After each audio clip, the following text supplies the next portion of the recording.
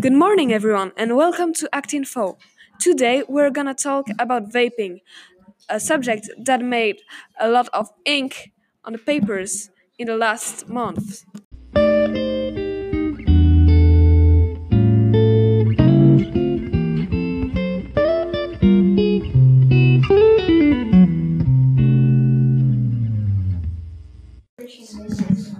The electronic cigarette, or e-cigarette, has been invented in 2003 in China.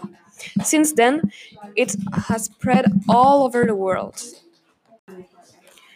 Because we do not have enough data on the long time to prove e-cigarette nocivity, the builders like Juul says that e-cigarette is perfectly healthy, or at least not as bad as the normal cigarettes.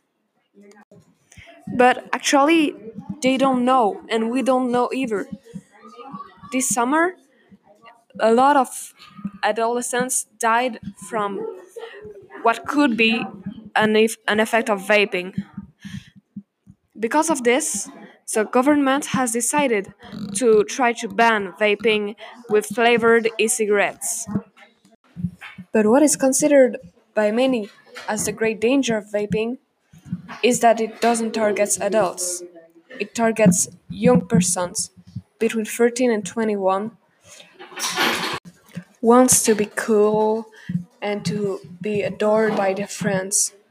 So they target young people with a great plasticity of brain that allows them to become addicted faster and longer.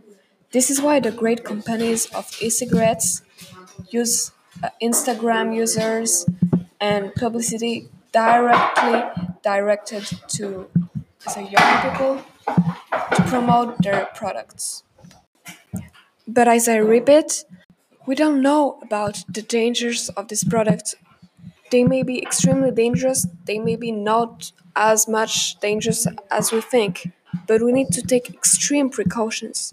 And we not This was the second episode of Actinfo, the podcast that makes you know about today's great topics. Let's meet together in 2 weeks for a new episode on the economy this time. See you soon!